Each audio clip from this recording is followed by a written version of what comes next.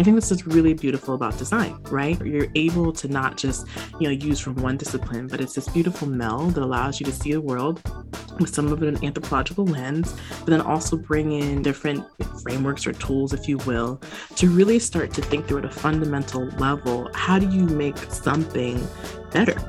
Welcome to Design Lab. I'm your host, Bon Ku.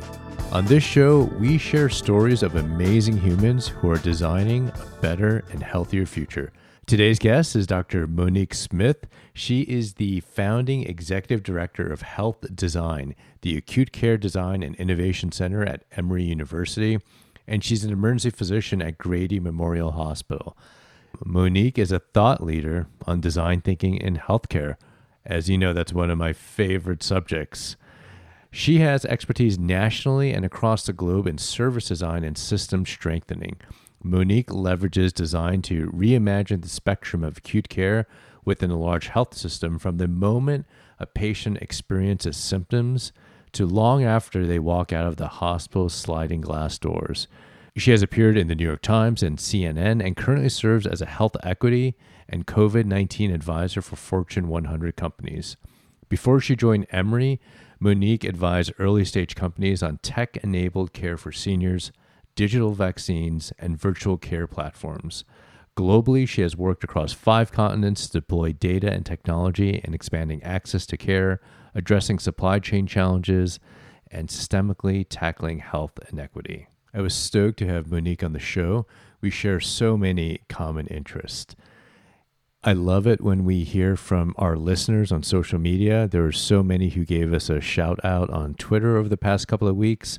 Dr. Kate Wallen, Abdul Manan, Brian Callis, Alan Brewington, Hannah Toes-Jones, Peter Skylight. Thank you for supporting the show. Thank you for your encouragement. We really appreciate that. If you want to support this show, the best way you could do it is to go to Apple Podcasts and give us 5 stars and leave us a comment. It's currently the only platform where you can actually rate and leave comments for podcasts. So it really helps us out a lot. It encourages me when I see those comments. We are so grateful when you do. Doing this podcast is a labor of love. My producer, Rob Gleason, and I put a lot of time into it. Sometimes it's hard to record a podcast and get a guest on the show because we're so busy and often exhausted. But, when we hear those comments, when you guys give us good ratings, it really encourages us. So thank you for that. Now, here's my conversation with Dr. Monique Smith.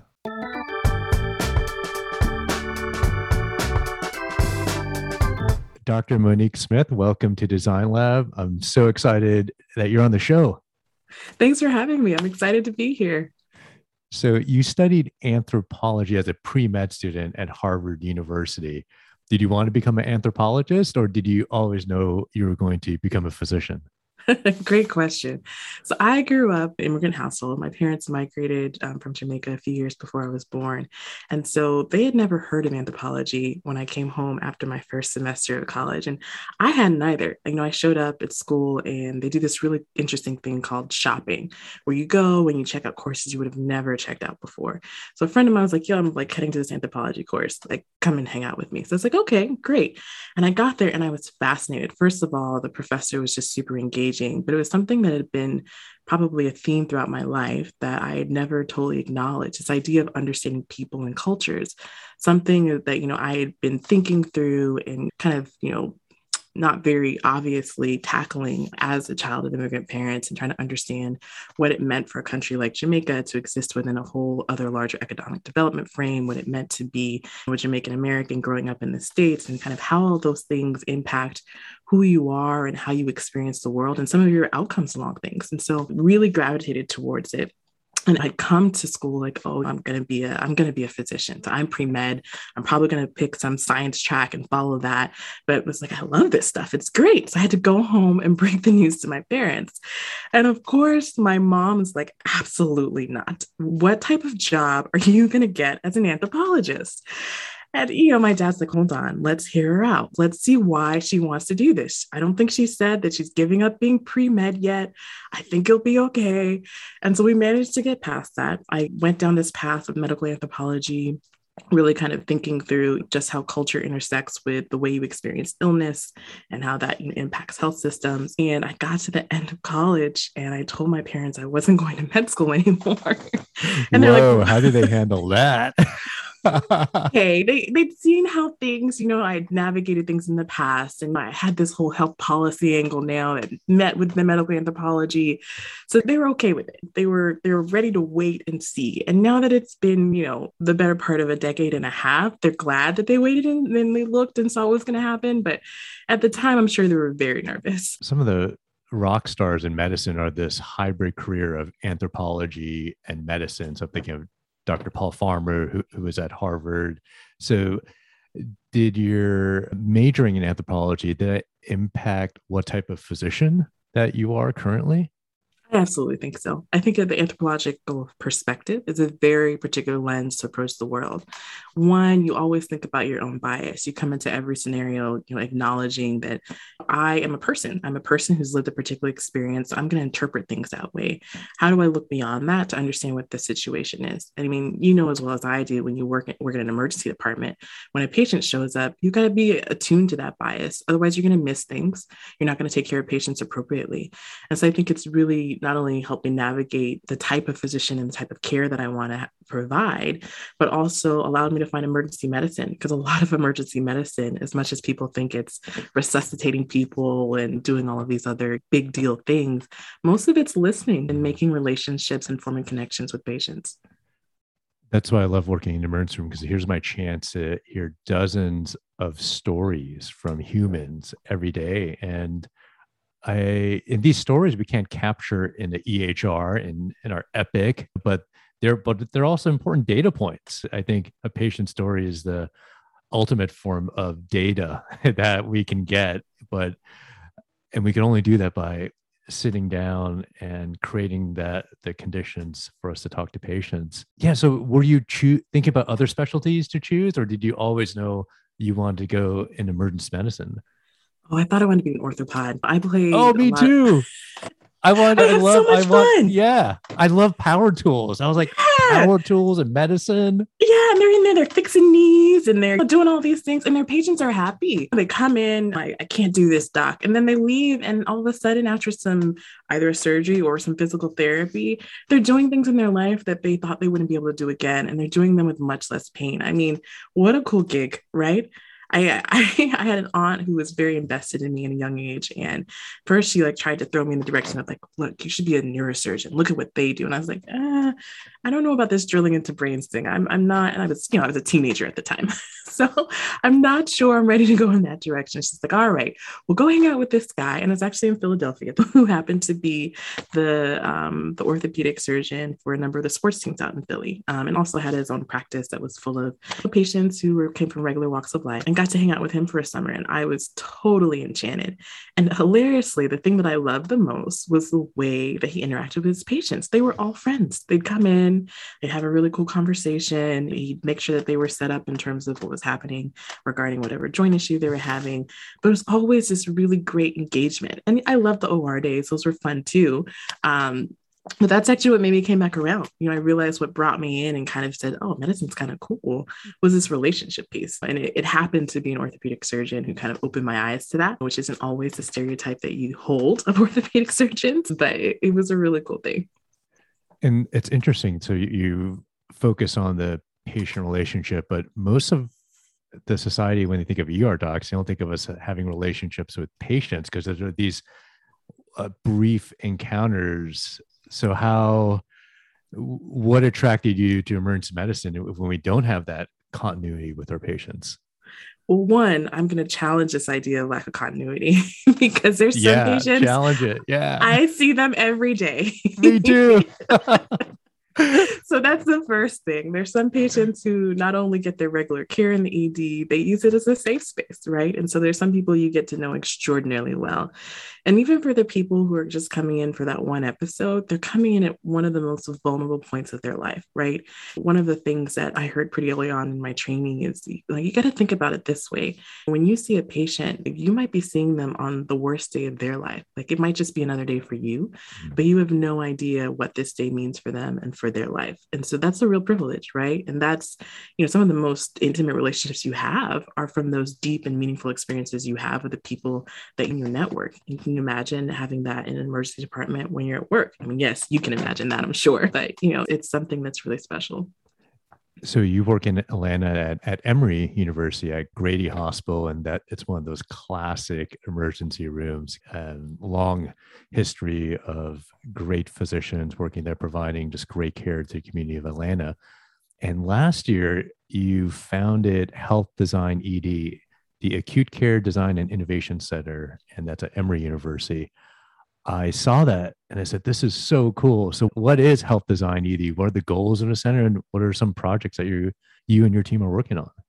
Absolutely. So it is my dream project. So when I was finishing residency, I really thought to myself how what I wanted to work on next. At the time, I was living in the Bay Area and I was really into the digital health space and had worked with a few startups there. But I realized that I wasn't the person who was going to continue to operationalize a startup. I was really interested in how you kind of designed how startups fit into a larger ecosystem and how you work with them. So I hatched this idea and I was really fortunate that Emory, as an institution, was very kind of invested in innovation as well as design, and that my chair was super excited about this idea as well. And so that was the origins of Health Design as we know it. So we launched in December of 2019, not knowing that COVID had hit our shores. And we really are about the business of making acute care effortless and bringing equity to well-being. And we think about that from everything from the first moment that you have any sort of symptoms, whether it's your toe pain or your chest pain, and how you then start to navigate your experience of illness, right? And how we kind of take you through that journey. And then as well, how you kind of enter our system. So how you flow through emergency departments and making that a better experience. And then finally on the back end, like once you're leaving and going through those glass doors, do we need to take care of you in a hospital? Can't we do a better job of thinking through what can be taken care of in more comfortable spaces like your home, where we can support you and just care for you better in place? So a really kind of broad scope of the patient experience. And we followed along the patient's experience and not along this silo of this is emergency medicine, this is primary care, but really what is an acute care experience when you have an episode of something that's new and different about your body that doesn't feel right. How do you go through that? And that journey has been designed, even though it seems a chaotic one in our healthcare system. And so you've been going, your work has been about like redesigning that journey of like acute care or unscheduled care, like when you have symptoms and you need to see a clinician right away. So what are some projects that have excited you in this redesign of this journey? So I think the biggest piece is moving from thinking about just a singular point solution and how we sew them all together, right? And so certainly we've invested a lot of energy and effort, like everyone has in the virtual care space in the past 18 months for good reason. But we've also thought about how that happens from different points, right? So how can that happen from the point of dispatch when you call 911, as opposed to how that happens when you're in an employer-based system and you use part of what is one of your employer benefits and are able to access that, or what happens when you Google, right? And so thinking about how you attach virtual care to different parts of our system that you're already accessing. The other thing that we've thought is a little bit upstream of that. So before you even get into this piece, how do you start to understand your care? Right? 72% of people start with Google, right? And so we've got to acknowledge that as healthcare systems, right? We've got to help them with that process. And so really thinking through what people have been calling the digital front door. How do we use this system of not just triage to put people in the right place at the right time, but also giving them information about their care? And I think the biggest and most important part of that is like, I'm not just taking information from you, I'm giving you something back. And so how do you think about how things like AI can help you do this at such a large scale? But then also back end that with physicians on the other side who are there to help you with your care journey. And then finally, also thinking about this idea of kind of prescribing well-being. We've done this in a very COVID specific lens of kind of thinking through how do we think about prevention? How do we think about testing? How do we think about treatment and then vaccination once that was online? But doing that in partnership with a startup that's done a lot around that behavioral communication with patients in an omni-channel sort of way. So meaning we can use text for that, we can use social media for that. We can certainly develop things that can be sent out through email, but how do we do that in a way that matters to someone who is a 29-year-old white female as well as a 57-year-old Latina versus a 85-year-old Black male, and knowing that each of those individuals might need information in a different way to best support them and to best help them kind of navigate and think through whatever they're being faced with from a healthcare perspective. And knowing that from an acute care perspective, people are most receptive to that type of information when they're in crisis, right? So we have a huge opportunity when we touch them as emergency department physicians to start to be the beginning of that sort of information chain. And I'm curious to know your thoughts on equitable tech-enabled care. So in doing my research on you, I saw that, and you speak about these biases in digital health that you have experienced personally, and also in your work of being in the Bay Area, the backdoor of Silicon Valley. And there's some amazing tech coming out, but there are also some failures in tech, especially in the digital health space. So I was curious to get your thoughts on that, because I have a lot of thoughts of when I see some of these digital products coming out, and I roll my eyes a lot. I think we all do a little bit, because you've got to understand what's a widget and what's actually innovating, right? There are a lot of really cool, awesome, new shiny things that I'm not going to lie. Like, I like to use my Apple Watch just as good as the next person, right? But what does it really do in terms of tackling some of these things that we see in healthcare, right? So both like inequity and outcomes, as well as people who are disproportionately using the healthcare system because they have disproportionate needs of the healthcare system, right? And so when you look across digital health, what does adoption look like? Who's actually using the sorts of tools that are being created, and then what's the impact from that? I often use the analogy of how I learned things in medical school. Our kind of standard prototype is a 70-kilogram male for emergency medicine. I know. It's so annoying. It is, because who is actually 70 kilograms and a white male? Who is actually that when they show up in your emergency department? But that's like a benchmark for dosing. It's a benchmark for who gets what types of treatments and what's successful. But that and you and I both work in urban emergency departments when that is actually not the benchmark of our population. Right. And I think of how many times I have my biases because someone pops in, I'm like, how much do they weigh? I don't know, 70 kilograms. Yeah. Exactly. Because who's ever been taught to kind of eyeball a weight, and much less in kilograms if you've trained in the US, right? So we don't have to do that in digital health. We don't have to bring that in. But in order to do that, we've got to use some common sense design and really think about who we're designing for and understand that might not be us, right? It might be someone we've never met before. We might not understand their needs in the right way, but that's the sort of innovation that's truly going to revolutionize healthcare, right? Not just the next widget. So when I talk about equitable tech-enabled care, I think there's a ton of promise around what technology enabled with true quality care delivery can do in terms of addressing issues around access, in terms of also addressing some of our implicit biases and what we see on the other side in terms of outcomes. But if we're not intentional up front about how we design that, then we're just going to replicate it. I'll give you the example of something we tackled pretty early in the pandemic. We were partnering with our colleagues in bioinformatics and using AI to really kind of think through how you triage patients from a vital sign perspective. Pretty early on, we had two really simple questions, like, do you have a fever and are you short of breath? And so we thought of that in terms of the short of breath, in terms of like, can you measure oxygen saturation and cyanosis using facial recognition technology and these properties of light, and get a very quick read on what that is to triage people to different parts of the emergency department, right? And it's a project we worked on. We did a really rough prototype, and then we opened it up and kind of published it so that it was something that people could iterate and create into something better, realizing that there are limitations in what we did. And we knew that our training data set, we had some variation in skin tone, but we didn't have perhaps the most optimal variation that you could have, right? So we knew that we had some representation, but not necessarily complete representation. A few months later, there was a large industry partner who came and pitched me on the idea of facial recognition software that could predict vital signs for any sort of virtual care thing we were doing. I was like, oh, great. Someone has made this better. Fantastic. I would love to hear more.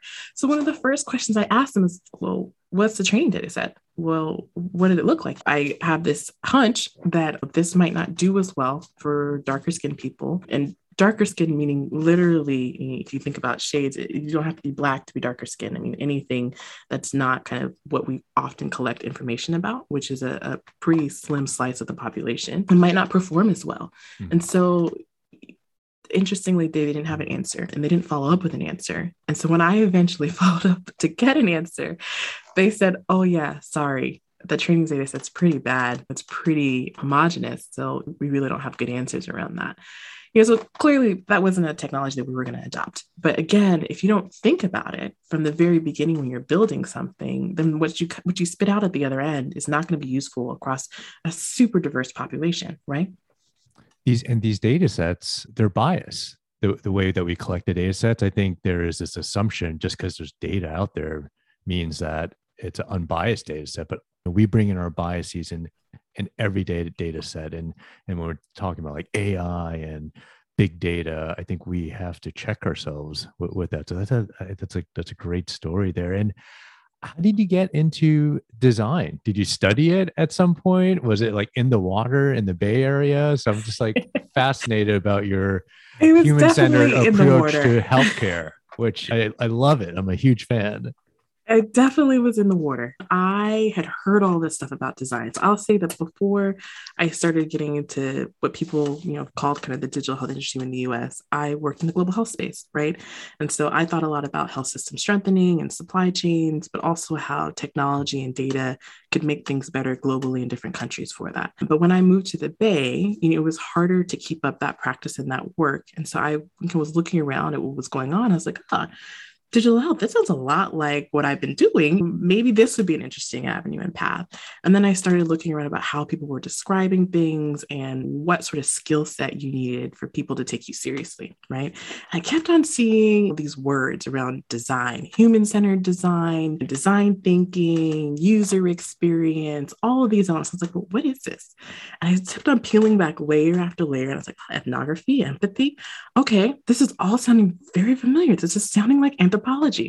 And I was really fortunate at some Berkeley conference to run into a really great friend and colleague of mine, Shalini Agrawal, who is a designer, architect initially by trade, but a designer at the California College of Arts. And I said, hey, after we had one or two chats, I was like, can you tell me about this design thinking thing? It sounds a lot like anthropology. What is it? And she has been one of my great mentors in helping me kind of bridge that gap. I think I've always been searching for a language to explain the type of way I bring in hybrid types of thinking to approach problems. I think this is really beautiful about design, right? You're able to not just, use from one discipline, but it's this beautiful meld that allows you to see a world with some of it an anthropological lens, but then also bring in different frameworks or tools, if you will, to really start to think through at a fundamental level. How do you make something better? How do you really approach what you see as a problem and bring to it empathy as well as the principles of what are good and what I like to say common sense design to come out on the other end with something that's meaningful?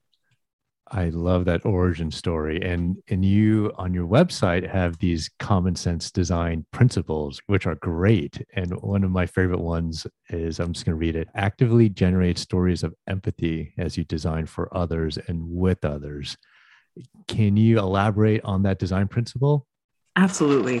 So this probably gets back to the Bay Area fallacy, right? And a lot of how we think through digital health and technical care. Often when you build something, you think about your own experience, you think about your own pain. Some of the best founders who've been most successful, they've created something out of their own painful experience or with some part of the system. And although that's a great place to start, if you really want to build something that's going to have great traction, great adoption, but also be impactful in a more equitable way, you really have to think beyond your own story, right? And that piece of kind of constantly building empathy, constantly understanding how someone else might experience that same issue or what has brought them there and the circumstances that have brought them there, and then also bringing them into that design experience. And I think one of the pieces that's really challenging is that we often live and think in our same networks of people that we know and we relate to. And that's not necessarily people who challenge us or think about the world differently. But when you start to really seek out those sorts of relationships, seek out those sorts of conversations, it massively shifts how you think and then how you design. And so if you're the reason why it's common sense design is because often the way we think about the world, we think of that as common sense. But that common sense, again, is this really biased view of how one perspective classifies the news, of how one perspective classifies problems and issues, that one painted stereotype. So if we're going to flip that and create true common sense that's about a more diverse population, then we've got to continue to build empathy in stories and understand people beyond ourselves and to build with each other. There's such a need for more of a diversity of thought in the digital health space and med tech space and healthcare. It reminds me of a conversation I had with the founders of Leah Diagnostics. It's a flushable pregnancy test that's disposable. And the founders are all female. And they're like, this is a need. The current pregnancy tests are plastic. We're afraid if we dump it in a wastebasket or garbage can, someone might see it. And then this is a real need. And they tell these stories about how they're pitching to investors in Silicon Valley. And it's usually a group of men. And they're like, I don't really see this as a problem. And it kind of took them a hard time to get funding for this, but they had a successful launch at this year. And again, if we don't have a diversity of people, that we're not going to create the products and services are needed for users. So I love your kind of approach to that. And in doing my research on you, you talk a lot about health equity. So it's sort of a newer term for some people in healthcare. I didn't learn about health equity when I was in medical school. So not sure I did either. Yeah, right. Well, right. I love the term of health equity. How do you define health equity? Yeah, I'm kind of curious on your thoughts on that. A lot of times we think about health and we really think about what happens when you're sick, right? We don't think about the well-being side of it, all the pieces that happen outside of a hospital system. Care is maybe like 20% of what makes us well and what kind of determines our outcomes.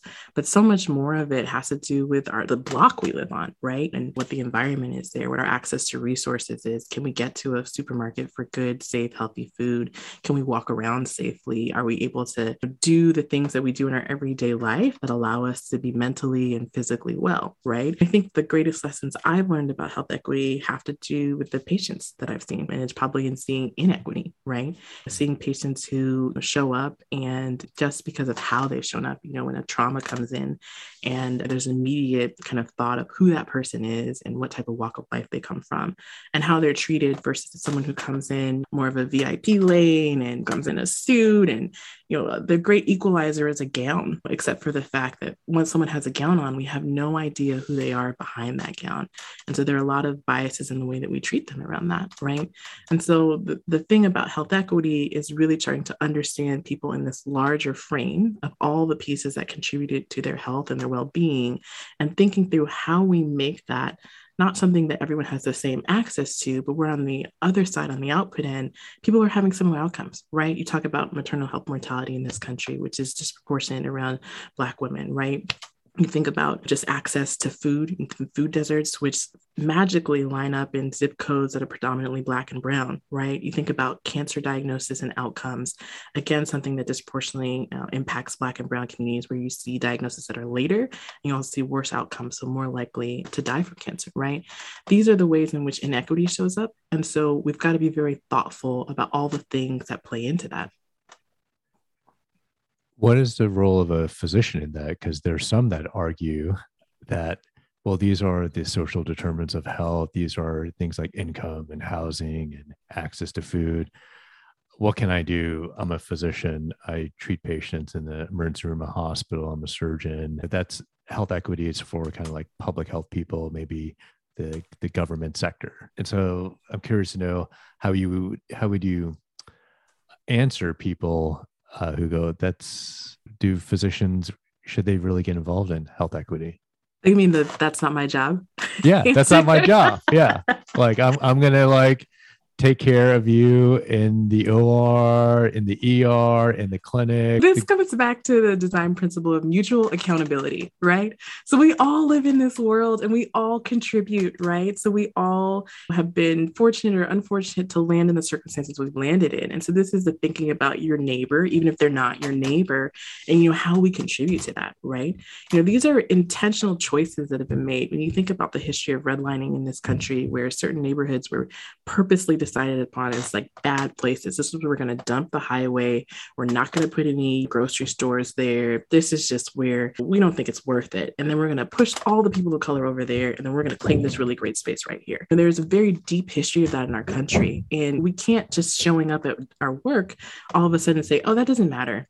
Because if we do, then we're not treating anything. I think of the patients that come in often, blood sugar's out of control, blood pressure's out of control. If I just hand them a medicine, it's not going to fix anything, right? Like we have to understand, why is that? Is it a medicine issue? Is it something that's going on in your life issue? You have to understand whole people. And, I think one of the ways that we've probably failed each other in treating people in medicine is not enabling providers to think of patients as whole people. So there's another question then of, well, is it okay to live in my silo? I would say absolutely not in this day and age. And so that's the first thing we have to go about fixing, right? The government and policy sits over there, but it doesn't have to. We have the opportunity to have much more integrated systems of how we care. And that's part of the promise of a digital age. That is technology-enabled care, the ability to make those linkages and those connections and to think more broadly about those other pieces. So I would say to the doc who says, well, that's not my job. All right, well, is there someone who could help you with this? Is there a way to think this through with a partner around this so that, there's still a better outcome for that patient? And I think that's part of what the job is, of kind of making sure we bring the best of what we can to an individual who's in crisis.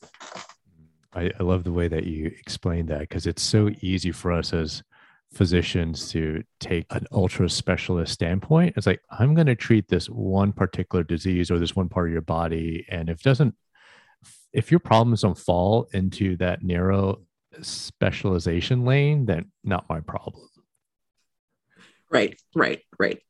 I was curious to know, what role does creativity play in your job as a physician and running your center? So, I used to think when I was growing up, I used to hate arts and crafts. Dirty little secret.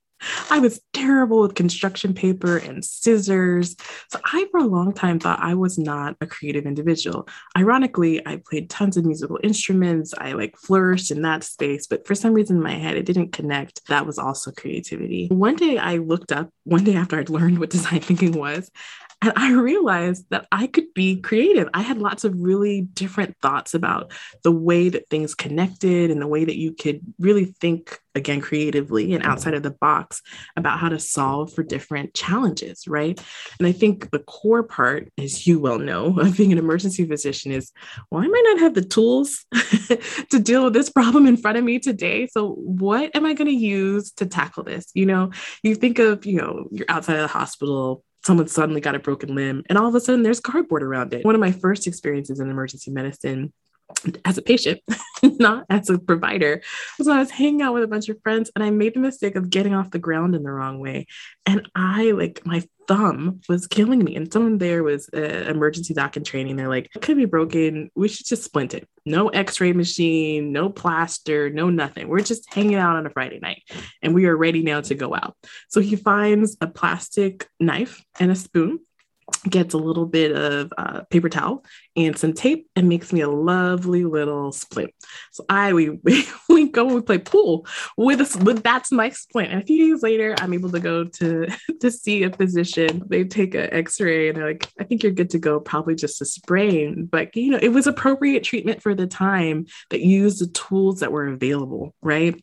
And that's part of thinking creatively. It doesn't have to be that you can draw or create the best thing. It's actually just thinking through, well, I've got this challenge and it has all these nuances to it. There might not be an immediate clear path or set answer to it, but how do I work through that and use the things that are around me in terms of whether it's people and understanding stories or whether it's using, new and different tools, and bring that all in to create something that's better on the other side.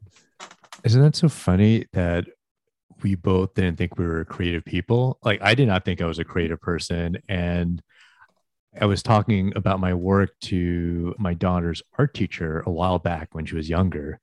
And I said, wow, you're so creative. The way she's a painter and the colors and her work. And she goes, well, you're a very creative person too. I'm like, really? I was like, I kind of shrugged my shoulders. I was like, oh, I just like didn't think of myself as a creative person. And then Right. I we get pigeonholed into who's creative, who's not creative at a very early age. It starts happening in Mhm. elementary school, Or right? even preschool. Like Preschool. who's in Montessori, like tackling the art station versus the math station, right? Totally, totally. And I think we can do a better job of who we select to become physicians in our society. There are a lot of people in historically creative disciplines who don't go into medicine because they just think, oh, I need to be a science-based person. But actually like science and math were my worst subjects. And yeah, I was a classical studies major in college. So I Nice. appreciate the common background that we have of both doing majors that threaten our immigrant parents' ideas who they wanted their children to be. Right. Exactly. Uh, I how does your background as being a child of immigrants from Jamaica and a woman of color impact your work as a physician? It is very deeply embedded. One is kind of this sense of responsibility, right? My parents came to this country for a better life for their family. And part of what I saw as part of that growing up is I had grandparents that had significant illnesses. So I had a mostly probably prominently in my memory who had prostate cancer. And my aunt, the same one who brought me into medicine, was a medical physicist. And without her being there to navigate his care in the late 80s, early 90s, my grandfather, he lived for another decade plus. I mean, he died in 2004.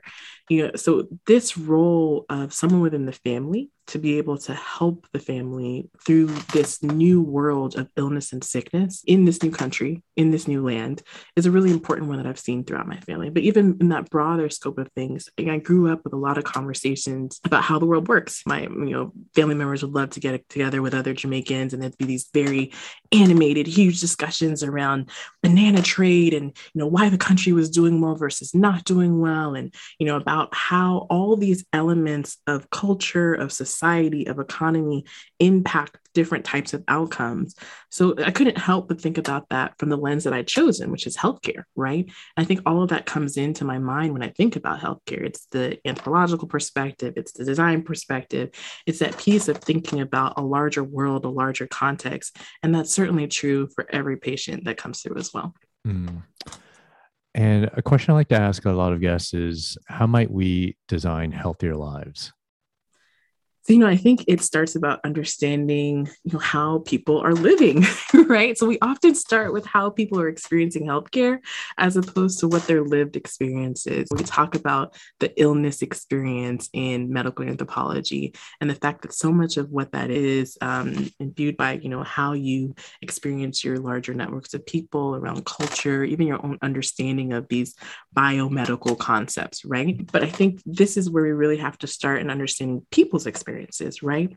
If we want people to be able to have access to lives that are more influenced by well-being, where they have, the opportunity to be well, then we've got to think through, well, what is it there that we think people are having challenges with? Is it that I have a hard time getting access to food that's healthy? Just a hard time being able to take a walk or exercise in my neighborhood? Do I have a hard time being able to have a roof over my head? Am I like struggling a lot of challenges from a mental health perspective because of all the stress and trauma that I've seen in my life, or because of other factors that are out there, even just things that have come to me genetically, right? If we used to start putting all of those pieces together to understand how people live in healthier ways. And I think that fundamentally starts about understanding individuals and being empathetic to that, understanding communities and being empathetic to that, understanding then their neighborhoods and being empathetic to that, and understanding what can we do in each of those things. One of my favorite design activities per se is the kind of total blue sky. Like, how do you design kind of this healthier way of living and being? And in it, there's always a really awesome garden that you kind of can walk by on the sidewalk and grab your vegetables as you go to work and as you come home. It's a much more active and engaged life where things are easier to access. But that might just be my perspective, right? So really, I think it's again about understanding that diversity perspective, because I don't think that way of healthier living is the same for each individual or each community.